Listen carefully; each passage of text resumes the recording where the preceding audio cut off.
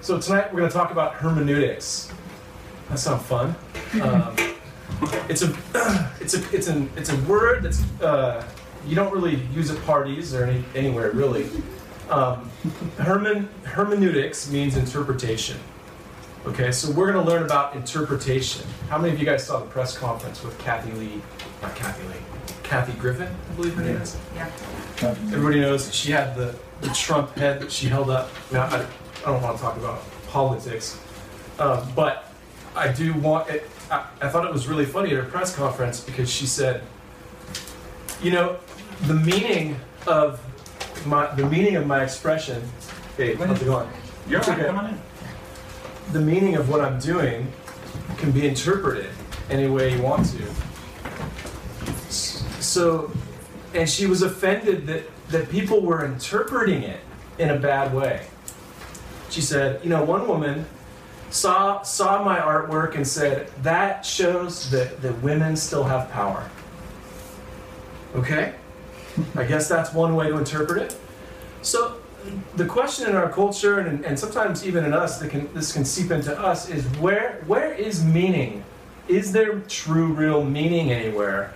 Or does meaning reside in the interpreter, the person that's looking at the artwork and saying, wow, that's, Donald Trump's head. That means, that inspires me to be jealous. I don't know. There's no, where is it? So, the reason she got in trouble was because there was meaning to her art, wasn't there? Mm-hmm. It was a dark message that was very impactful to people. So I want to talk about that, but that's going to be kind of underneath what we're going to talk about as far as reading the Bible. But we're battling, or we're sort of swimming in this water that is. It's shifting. It's kind of shifting sands in the sense that we are living in this postmodern context where meaning is questioned. Okay, interpretation is something that's changed a little bit. So you're going to hear me kind of bring that up and talk about philosophy a little bit, but I want to kind of stay at the pace that you guys feel comfortable with, but I don't know you. So help me understand you by just speaking up, asking questions, interaction. I love to interact. If you look at it this way, this class I've kind of condensed down into 4 weeks. So I'm going to go through and just hop from iceberg to iceberg. If you want to go underneath the water, you have to ask a question, and I'll go there. You said it was hermeneutics? Hermeneutics, yeah. And that was meaning by interpretation? Interpretation just means interpretation. It means interpretation. Mm-hmm. Study of interpretation. So hermeneutics, the big thing with hermeneutics is it's very important as we interpret the Bible to understand certain terms, okay, that I'm going to use. Jared mentioned this earlier. When we come to the Bible, sometimes it's just very difficult to understand what exactly is happening, right? And you think, man, I don't want to do all this research I just want to read a devotion or something, you know? I want to get something from the Bible today. And so it's important as we go through to think about, again, these are difficult, weird terms, but I hope this helps explain a little bit about how someone can approach a text, okay? So when someone's reading the Bible, and they come to the Bible, and they have something that they want. Maybe they want an answer about a relationship. Maybe they want some direction. And so maybe they even open it up to like a random section, you know, and they just say, you know, like, okay, I'm going to read this okay, Psalm 90 verse 1, you are my dwelling place. Lord, I need to change my dwelling place. That's what I need to do. That's literally what I opened up to. I need to change where I live, and then the relationship will come, or then that big decision will be clear if I just change my dwelling place, right? So there's different ways that we approach Scripture. Now, eisegesis is one way, where we come and we put meaning into the text. Okay? So when we read the Bible, eisegesis is putting meaning into the text. Okay? Exegesis is getting meaning out of the text. That's what we're trying to do. We're trying to understand the meaning in the text, before we understand it for ourselves or in our world or in our culture, okay? And then there's something called proof texting, which is taking a bunch of verses and sort of using them to prove a point. Jehovah's Witnesses will do this. Mormons will do this, door to door. They'll do a lot of proof texting. They'll take verses out of their context. Context is very important. They'll take verses out of their context and make a point based on a random swath of verses that you don't know where they're from in Scripture. So exegesis and proof texting. This hairstyle hasn't come back in yet, but this is René Descartes. Now, before René Descartes, all the way up till the Reformation time, 1500, 1600, that era, man viewed himself as God's creation, and that God was the center of the universe, and he was trying to find meaning out here. Okay? So we have this wave of science, of exploration, of all kinds of stuff in the name of God. Because man saw God as the center of the universe and not man. Okay? But René Descartes changed that. René Descartes was a Christian, but he was a philosopher in the age of reason, and he sat down in a chair, and does anybody know what he said? I think, therefore I am. Yeah, I think, therefore I am. And you might not ever hear that, or might not ever think that's important, but it was critical. It was the hinge of history, really, for hermeneutics especially, because what began with I think, therefore I am, meaning I exist because I'm thinking about existence. Now that's the starting point. So man became the center of meaning, and out here we could find meaning, but we already had it with mankind. Okay, it was inside man. That was the only thing that we could be certain about, was mankind.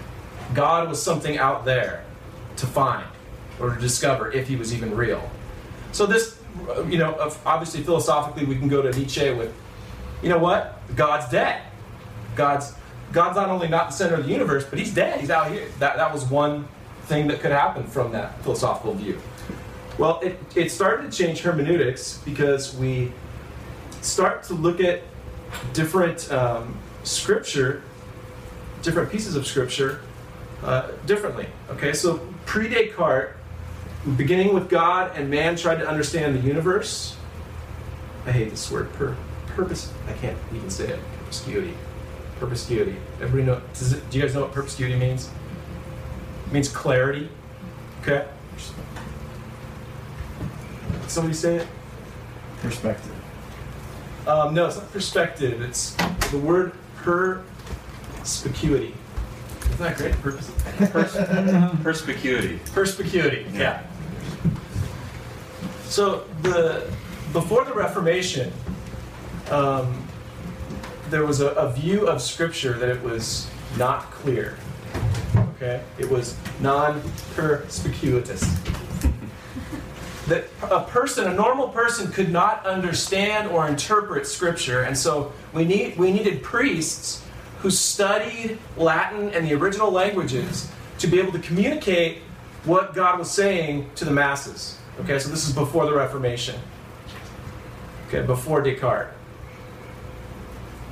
Now, the good thing about the Reformation was Martin Luther said, no, it's very perspicuous. It's very clear. It's transparent, the Bible is. And so he translated the Bible into German. Okay? After Descartes, man began with self and attempted to find his place in the universe. We also had the transparent nature of the Bible changed. And so everyone had a Bible suddenly. This is when the history over the next 100 years, a lot of cults started. A lot of people misinterpreted the Bible and started to form different religions. All because of bad interpretation. So let's go back to the Bible. What is the Bible? Well, let me stop there. Any questions so far? Are you guys tracking, or is this... Can you say perspicuity again? I hate saying that word. I was trying to say it on the way up here on the car drive, and I still can't say it. Okay. So the Bible contains 66 different books. The Bible was written by different authors over, that should be 2,000 years. 3,000 years from us, but the New Testament was finished a couple thousand years ago. The Old Testament points, it's a simple way to think about the Bible. The Old Testament points to Christ, points forward to Christ, speaks about Christ, presents a frame to understand the Messiah. The New Testament talks about Jesus in the Gospels, present day, and in the letters looks back and reflects on Jesus. Okay? Again, simple way to look at the Bible. What does the Bible say about itself?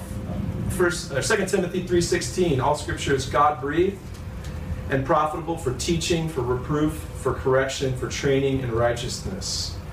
I love this idea of you guys doing this habit of trying to get into the habit of reading Scripture and taking it in. I guarantee it's going to change your life.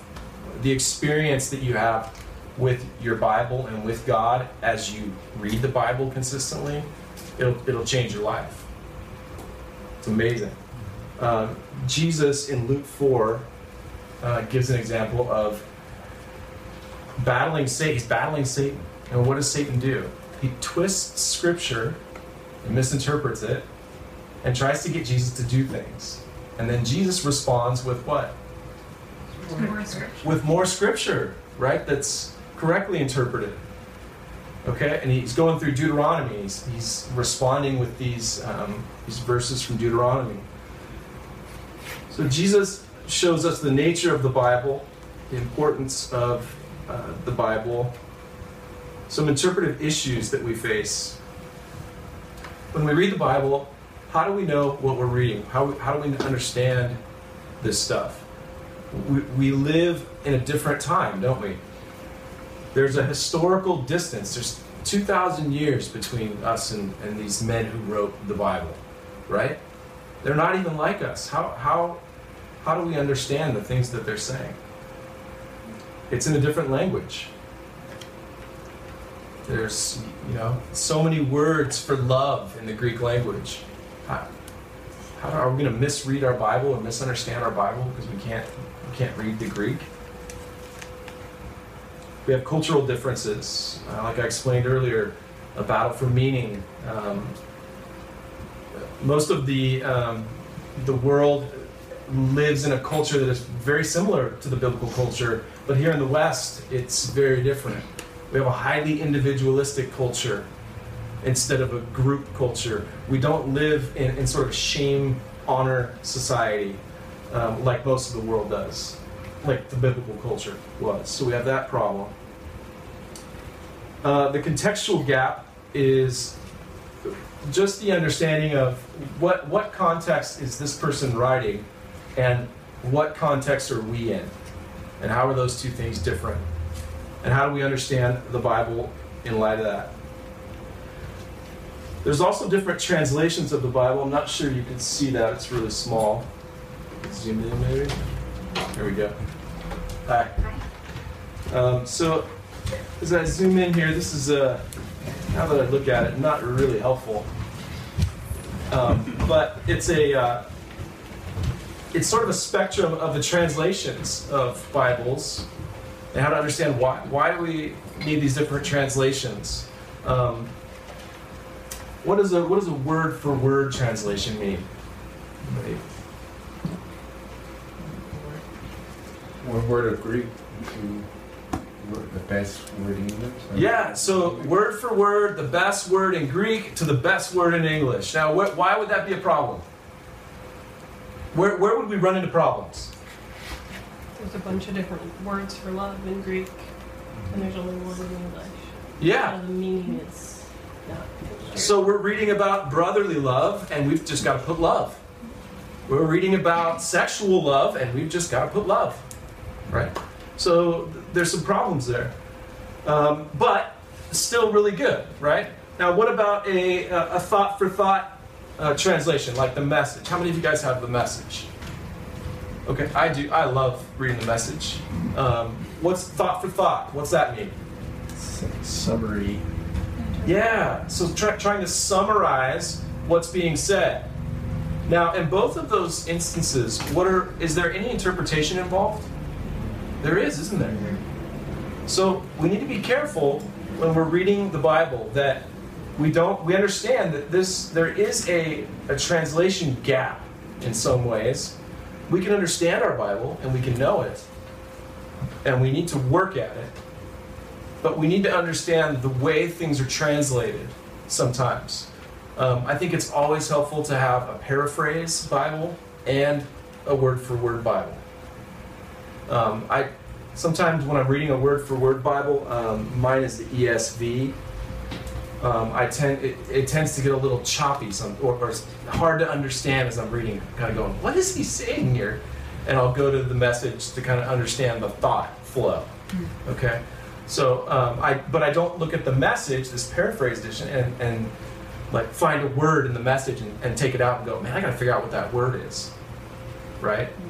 Because that's not really what he's trying to do with the Message. Okay. Genre is also really important. Genre is the type of literature.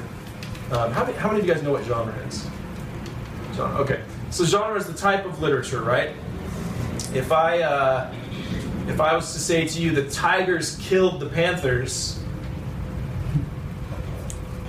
what would there's different things I could be saying based on what genre we're talking about, right? If I'm talking about sports, that's one genre. If I'm talking about maybe news about the zoo, the Tigers killed the Panthers. When we read the paper, the newspaper, we read it, or even online, when we're reading different websites, we read them differently, right? TMZ versus the New York Times, I just read differently. Credibility-wise, whatever. Okay, I don't read TMZ, I just do know what else to say. I'm trying to get something that's like really not very credible. But something like that where we read different things differently. That's what genre is. Genre is a specific type of literature that we're reading. Okay, so we read it differently. And this is very important in the Bible, right? Why would this be important in the Bible? Can someone think of why? Like, I think, how literally should I take this? If it's poetry, maybe not so literally. If it's narrative, historical, then maybe I should take it, so. Yeah. Good, okay. Yeah, so I'm not going to go to the Proverbs maybe and understand a proverb as a command, right? I'm going to read it differently. A proverb's like a saying. The early bird gets the worm, right? It's a proverb in our culture. Does the early bird get the worm every single time? No. So if the Bible has a proverb in it and it doesn't happen, is the proverb untrue? No, it's just a proverb. Raise up a child in the way they should go, and they will not depart from it. I'm a family pastor at my church, and I have a ton of families that come to me and say, I did it. I raised them in the way that they should go. I usually at that point don't tell them that they're just not interpreting the Bible correctly. But that's what's happening, right? I gave the child the way they should go, and God told me they wouldn't depart from it. It's not a promise. Okay? It's a proverb. In general, you train a child in the way they should go, they'll defer back to it. They'll go back to it when life gets crazy. Okay? Okay, any questions so far on that? All right. So God's Word is written to us through other people, language and cultural context. God's Word is written through them to us.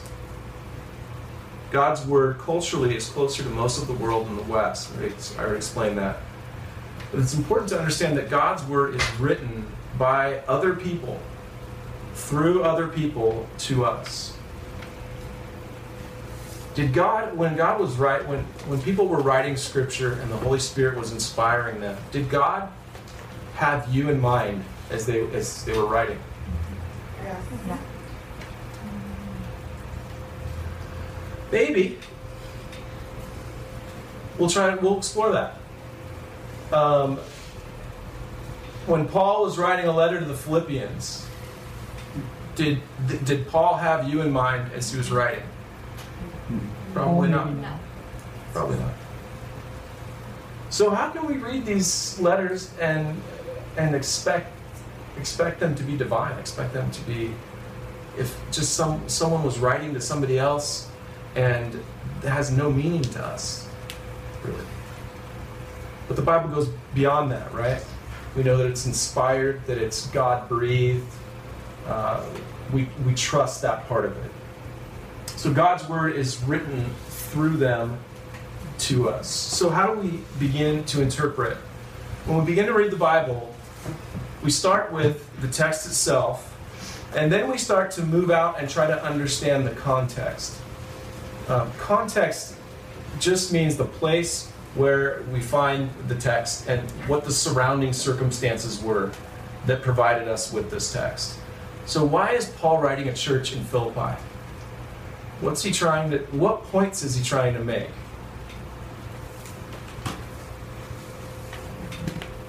After that, we move to the paragraph. What paragraph is this verse in? What book is it in? Is it in the New Testament or the Old Testament? What's its context within the Bible? Within the whole Bible. So we want to understand the bigger picture of this tiny verse. Because what happens is when we take out this verse out of context and we start to use it however we want to, it kind of becomes meaningless. Meaning now resides in me, and I give it meaning, and then you can start a cult. Okay? It's not a good idea. And then the context within other ancient writings. So you come across a word or a phrase, and you try to understand it in that context. One of the verses that I see used out of context most often is this verse. I can do all things through Christ who strengthens me. I am locked in a 7-Eleven bathroom. Hey, what's up? Good to see you, bro. I'm locked in a 7-Eleven bathroom. But thankfully I can get out because God gives me this verse. I can do all things. I went to a Christian bookstore, and they had these verses on athletic statues. So statues, have you seen that? Yeah, so a little guy's kicking a soccer ball, and it says, I can do all things through Christ who strengthens me. Or a guy's throwing a pass, he's going back for a pass. Now, this isn't to, the knowledge of this isn't to sort of like be arrogant about it and shame people into like, hey, you're an idiot. But what we want to do is understand what was Paul saying when he said that? What was the point he was trying to make? And is it the same point that we're trying to make when we use it on a soccer statue, or we use it in the 7-Eleven bathroom? Luckily, I got out. If you look at Philippians, let's turn it over to Philippians.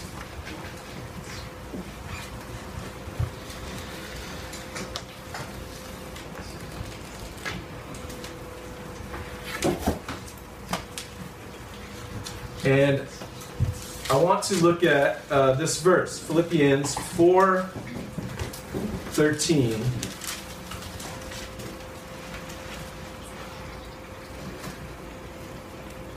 Okay, can someone read it out for me? I can do all things through him who strengthens me. Yet it was kind of you to share my trouble. Okay, thank you.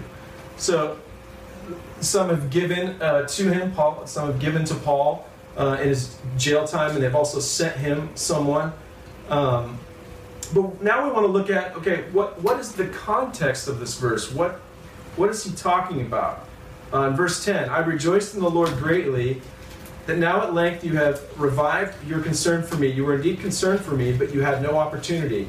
Not that I am speaking of being in need, for I have learned in whatever situation I am to be content.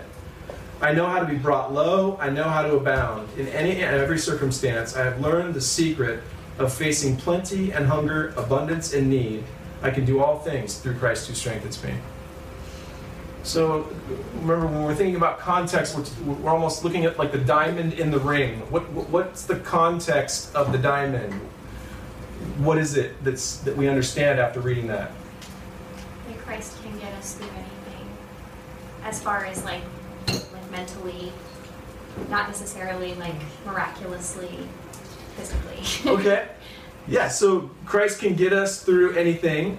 And part of it's a mental thing. Like we understand something about Christ foundationally, that no matter what happens, Christ will not go away. We always have Christ. Yeah. How does that change? Will you say something? Oh, no, go ahead. It doesn't mean that in any situation I have the strength to produce the outcome I desire. It means that in any situation I have the strength to follow Christ in that, or serve Christ in that situation, despite my situation. Great way to put it. Yeah. So, hey, I've got money sometimes I don't. Sometimes I'm broke. But that doesn't change the fundamental gift that I've received in Christ. The fact that I am with Christ. That strength, that inner strength, that no matter what happens to me, I'll be beat down, but I won't be done. Right?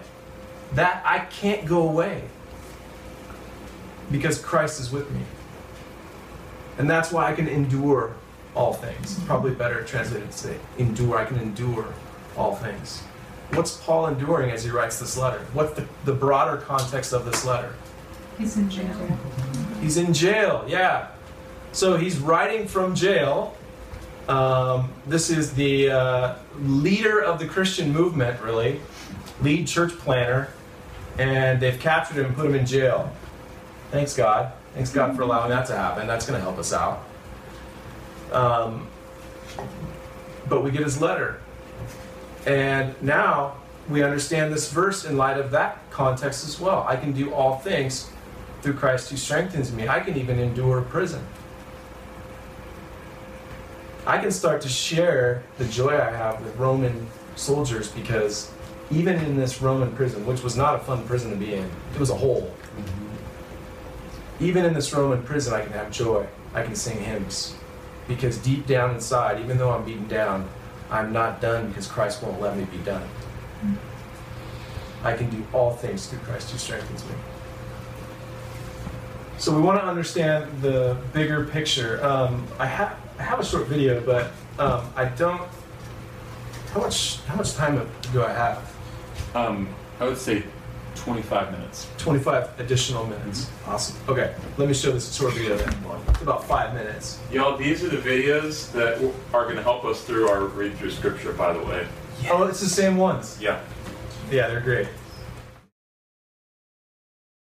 Paul's letter to the Philippians. The church in Philippi was the first Jesus community Paul started in Eastern Europe, and that story is told in Acts chapter 16. Philippi was a Roman colony in ancient Macedonia. It was full of retired soldiers, and it was known for its patriotic nationalism. And so there, Paul faced resistance when he was announcing Jesus as the true king of the world. And after Paul moved on from there, those who became followers of Jesus continued to suffer resistance and even persecution, but they remained a vibrant community faithful to the way of Jesus. Paul sent this letter from one of his many imprisonments, and for a very practical reason. The Philippians had sent one of their members, Epaphroditus, to take a financial gift to Paul to support him in prison. And Paul sent back this letter with Epaphroditus to say thank you and to do a whole lot more. The design of this letter doesn't develop one single idea from beginning to end like many of Paul's other letters. Rather, Paul has arranged a series of short, reflective essays or vignettes, and they all revolve around the center of gravity in this letter, which is a poem in chapter 2. It artistically retells the story of the Messiah's incarnation, his life, death, and resurrection, and exaltation. And then in each of these vignettes, Paul will take up key words or ideas from that poem to show how living as a Christian means seeing your own story as a lived expression of Jesus' story.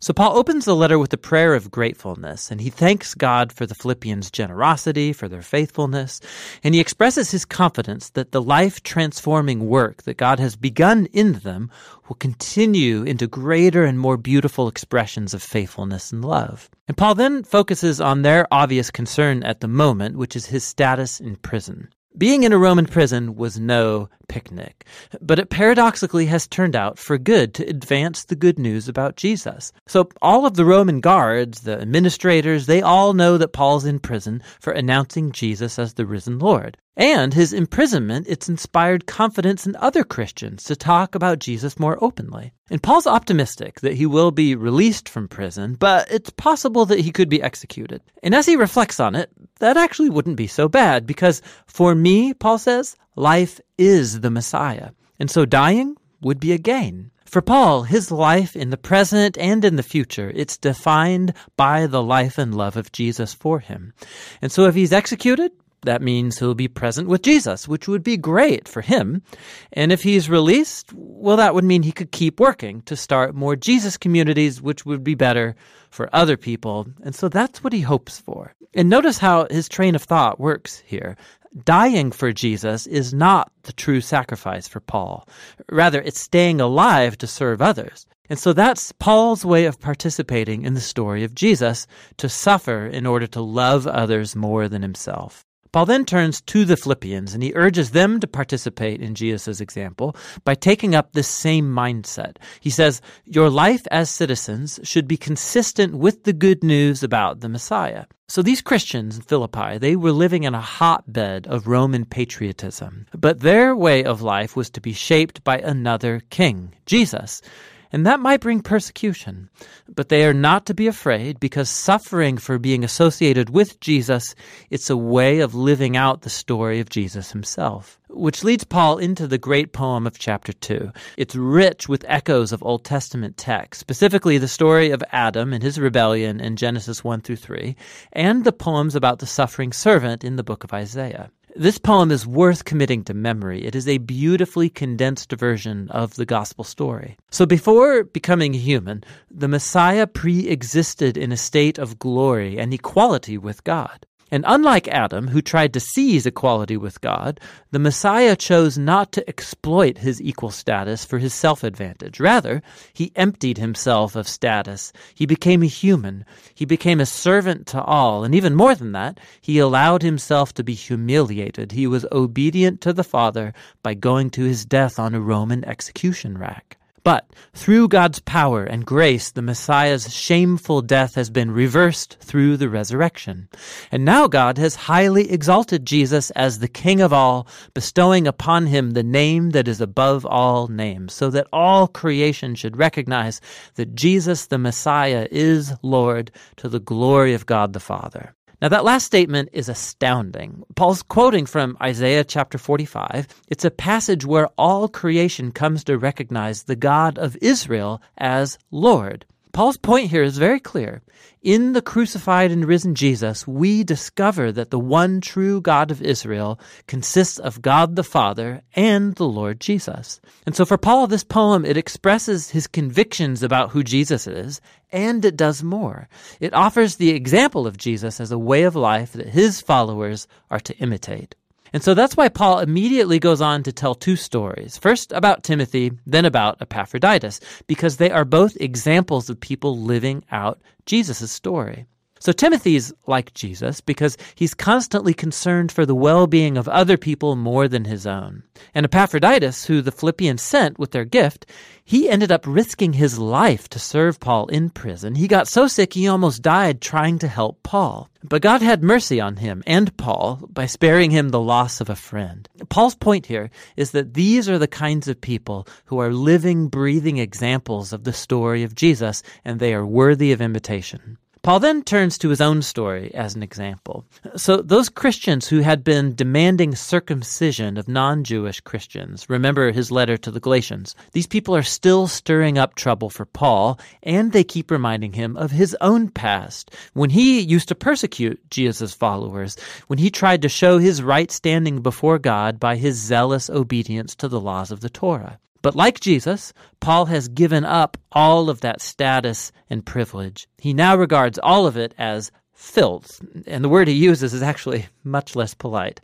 He's given it all up to become a servant, like Jesus, to participate in his suffering and sacrificial love. And he does all of it in the hope that Jesus' love will carry him through death and out the other side into resurrection. So Paul says that for followers of Jesus, their true citizenship is in heaven, which for Paul does not mean that we should all hope to get away from earth and go to heaven one day. Rather, heaven is the transcendent place where Jesus reigns as king. And he says we're eagerly awaiting our royal Savior to come from there and return here to bring his kingdom of healing justice and transforming love to bring about a new creation. Paul then challenges the Philippians to keep living out the Jesus story. He first addresses two prominent women leaders in the church who worked alongside Paul, and they're in some kind of conflict. And so Paul pleads with them to follow Jesus' example of humility, to reconcile and become unified. Paul then urges the Philippians not to give in to fear, but despite their persecution, to vent all of their emotion and their needs to God, who will give them peace. And that peace, Paul says, it comes by focusing your thoughts on what is good and true and lovely. There's always something that you could complain about, but a follower of Jesus knows that all of life is a gift and can choose to see beauty and grace in any life circumstance. Which leads Paul to his conclusion. He again thanks the Philippians for their sacrificial gift, and he wants them to know that his imprisonments, that his times of poverty, that these are not true hardships for him. They've actually become his greatest teachers, showing him that no matter his circumstances, he has learned the secret of contentment. It's simple dependence on the one who strengthens him. Paul has come to see his own suffering as a participation in the story of Jesus. The letter to the Philippians gives us a unique window into Paul's own heart and mind. Okay, so now how does that shed light on understanding verse 13, chapter 4? It gives us some more context, right? What do we understand now about this verse? I can do all things through Christ who strengthens me. Add to it, or help me understand it based on what you just saw. It can be an encouragement to those who are struggling with being persecuted and are struggling with trying to pass on the message and helping others to come or to understand why they are following Jesus. It's an encouraging message paired with his story being a joke. Great point. Yeah, great point. Because they might lose hope, right? They might not want to endure. They might not want to speak about Jesus and be put in jail, lose their possessions, lose their family. So this is a plea or an encouragement to them. What else? Might be referencing kind of Paul's past and what he comes from, and speaking to like the things that he did killing Christians in his past, and pointing to like I know what it is to be brought high and brought low, and in an honor shame culture, like being able to be healed of that shameful past as like one of those things. Yeah, it could be. Yeah, there could be some inner stuff coming out here from him, from his past.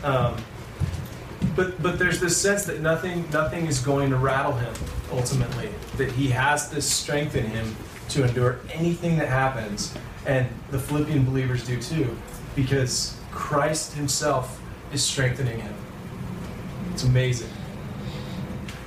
Well, let me go through this. Is there any questions so far as we or any thoughts as I get to where we were? I think therefore I am, dude. Yeah. What does his Christian faith, does it have anything to do with that philosophy? Are you saying that it's like a good or bad thing, or helpful or not helpful, or just a Western way of thinking, or? Okay, yeah, good question. Well, he was a Christian, but he was also a rationalist. So rationalism means reason, right? And during this time, reason was kind of going above or rising above things we couldn't understand. So naturalism started to grow. So anything that was real had to be tasted, touched, smelled. But how can we really know things? And so it's an epistemological question. How can we really understand and know things? And he was a Christian, and he doubted sometimes, like we all do, hey, is this really real? You know? And so he sat down in the chair, and he said, what do I know for sure? What do I know? And he started there. He started, I'm going to pretend like everything is unreal. Maybe I'm in a dream, right? Like, maybe this is all a dream, and I'm not even really here. But I do know that I'm thinking. And I'm thinking about thinking. So I'm going to start with that. I'm a Christian, but I'm going to find God through that doorway. Now, the problem is, with that, when that doorway opened philosophically, there was a lot of other people that came through the door that were not Christians, that developed philosophies that we now live in.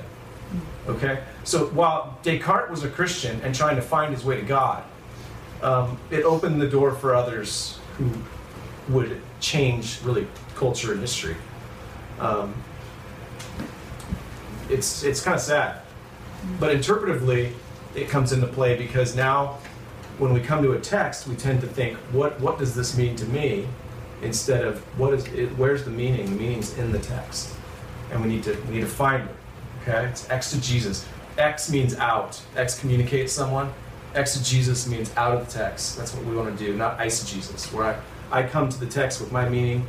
And Kathy Griffin, Trump's head does not have a lot of different meanings.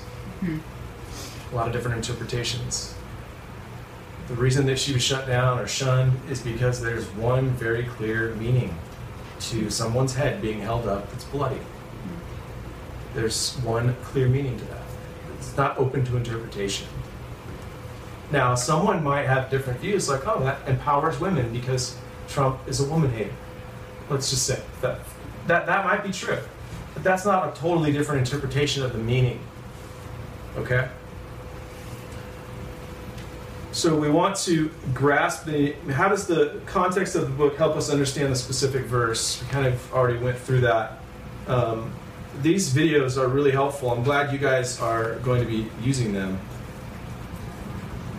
So I wanted to finish with another passage in Luke. Now, we're going from a letter, which is a certain genre, so this has a specific purpose, a little bit easier to read, to now a narrative, a story in Luke 6.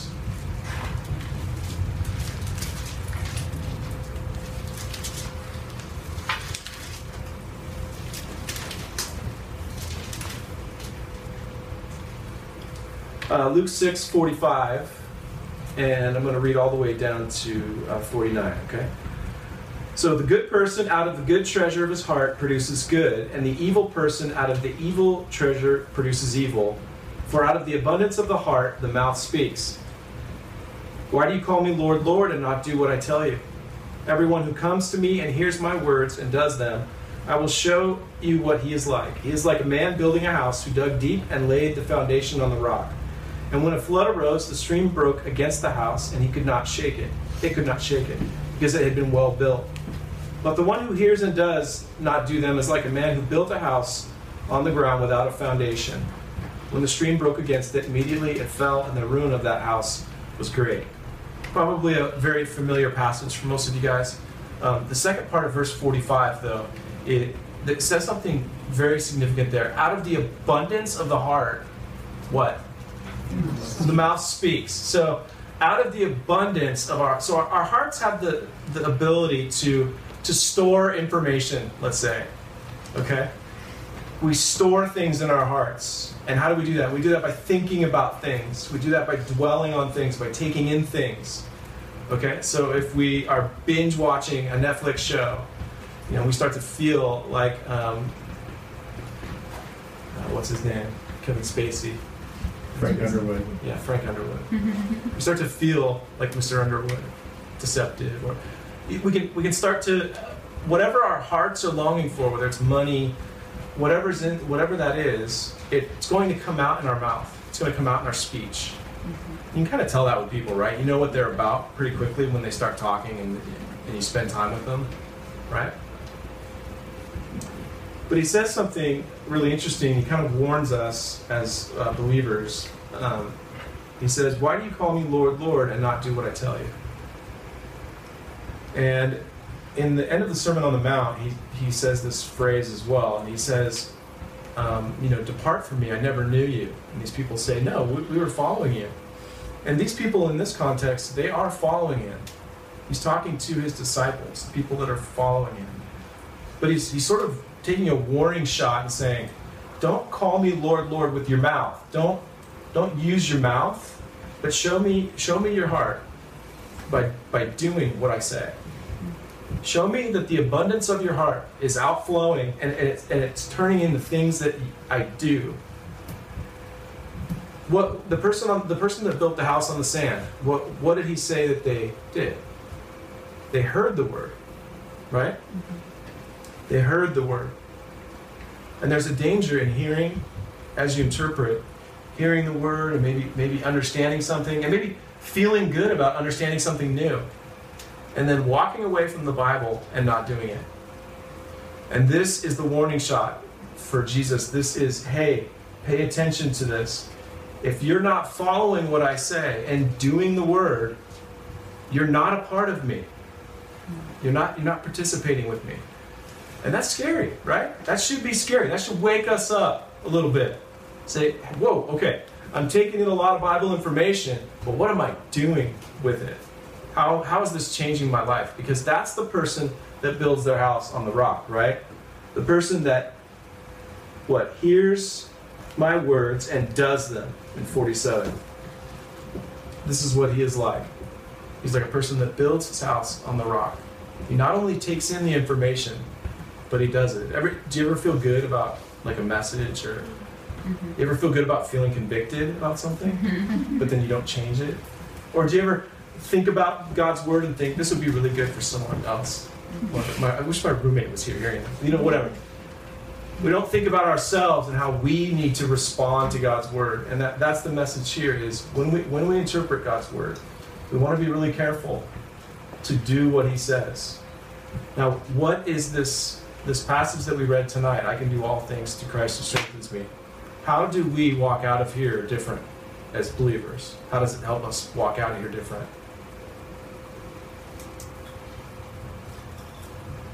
Yeah. I'm sorry, I'm a student. I can't help it. I have to raise my hand. To, look into the context of Scripture and not just single line verses from the internet or from our memory banks. Yeah. Good. Okay. I think having a heart and a mindset of, especially when thinking of that verse, I can do all things through Christ who strengthens me, that's about an endurance and a faithfulness, that Christ is faithful to us and our participation in that, as opposed to getting things. I think that a lot of times that verse is interpreted very materialistically, and so I can do all things through Christ who strengthens me. I know that I'll be a successful actor because Christ strengthens me. And that's not what that verse is saying. That's taking it completely out of context. So I think, at least for me, having the attitude of there's a partnership in that endurance. Good. Yeah.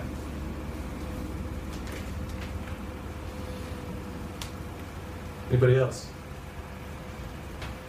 I think just understanding that how we approach the word, because even the example you used about training up a child in the way that he should go, I've found myself thinking well, how does that fit with reality and good parents who raise terrible kids and there's no guarantees on how things are going to turn out. But realizing that I'm coming to that with and I think I often unknowingly approach scripture with what do I get out of this, and raise up a child in the way that he should go. It's like I get a promise that if I do my part, you have to do your part. When that's not what. That And God will is. do His part. Yeah. Yeah, good. Yeah, because it's a proverb, it's just a proverb, not a promise, not a command. Yeah. And so next time, were you say something? Yeah, that's good, and that ties into the Philippians thing because it's not Paul getting what he wants because he has to be content with not having anything. And yeah, so I kind of pull from that. It's like from that Philippians verse, it's like so much bigger than, oh, I can bench press 400 pounds because Christ strengthens me. It's like, no, Paul's talking about life and death and the gospel. And Right. it's like, so to whittle it down to something that, well, I would just like to be able to do this, then that's, yeah, completely missing Paul's point. So next week I'd like to talk about some hard, difficult passages and some difficult books. And what I hope to do over the next few weeks here is to kind of just make you more confident in approaching some of these books or some of these areas of Scripture that might be difficult. How do we interpret them? What do we do when we don't fully understand a passage? 1 Peter about Jesus going down and preaching to people in prison from Noah's time. I don't know. There's lots of views on it, but no one really knows for sure. Okay, so those types of sections and how do we approach that, okay, as believers. So I'll see you next week. Thanks.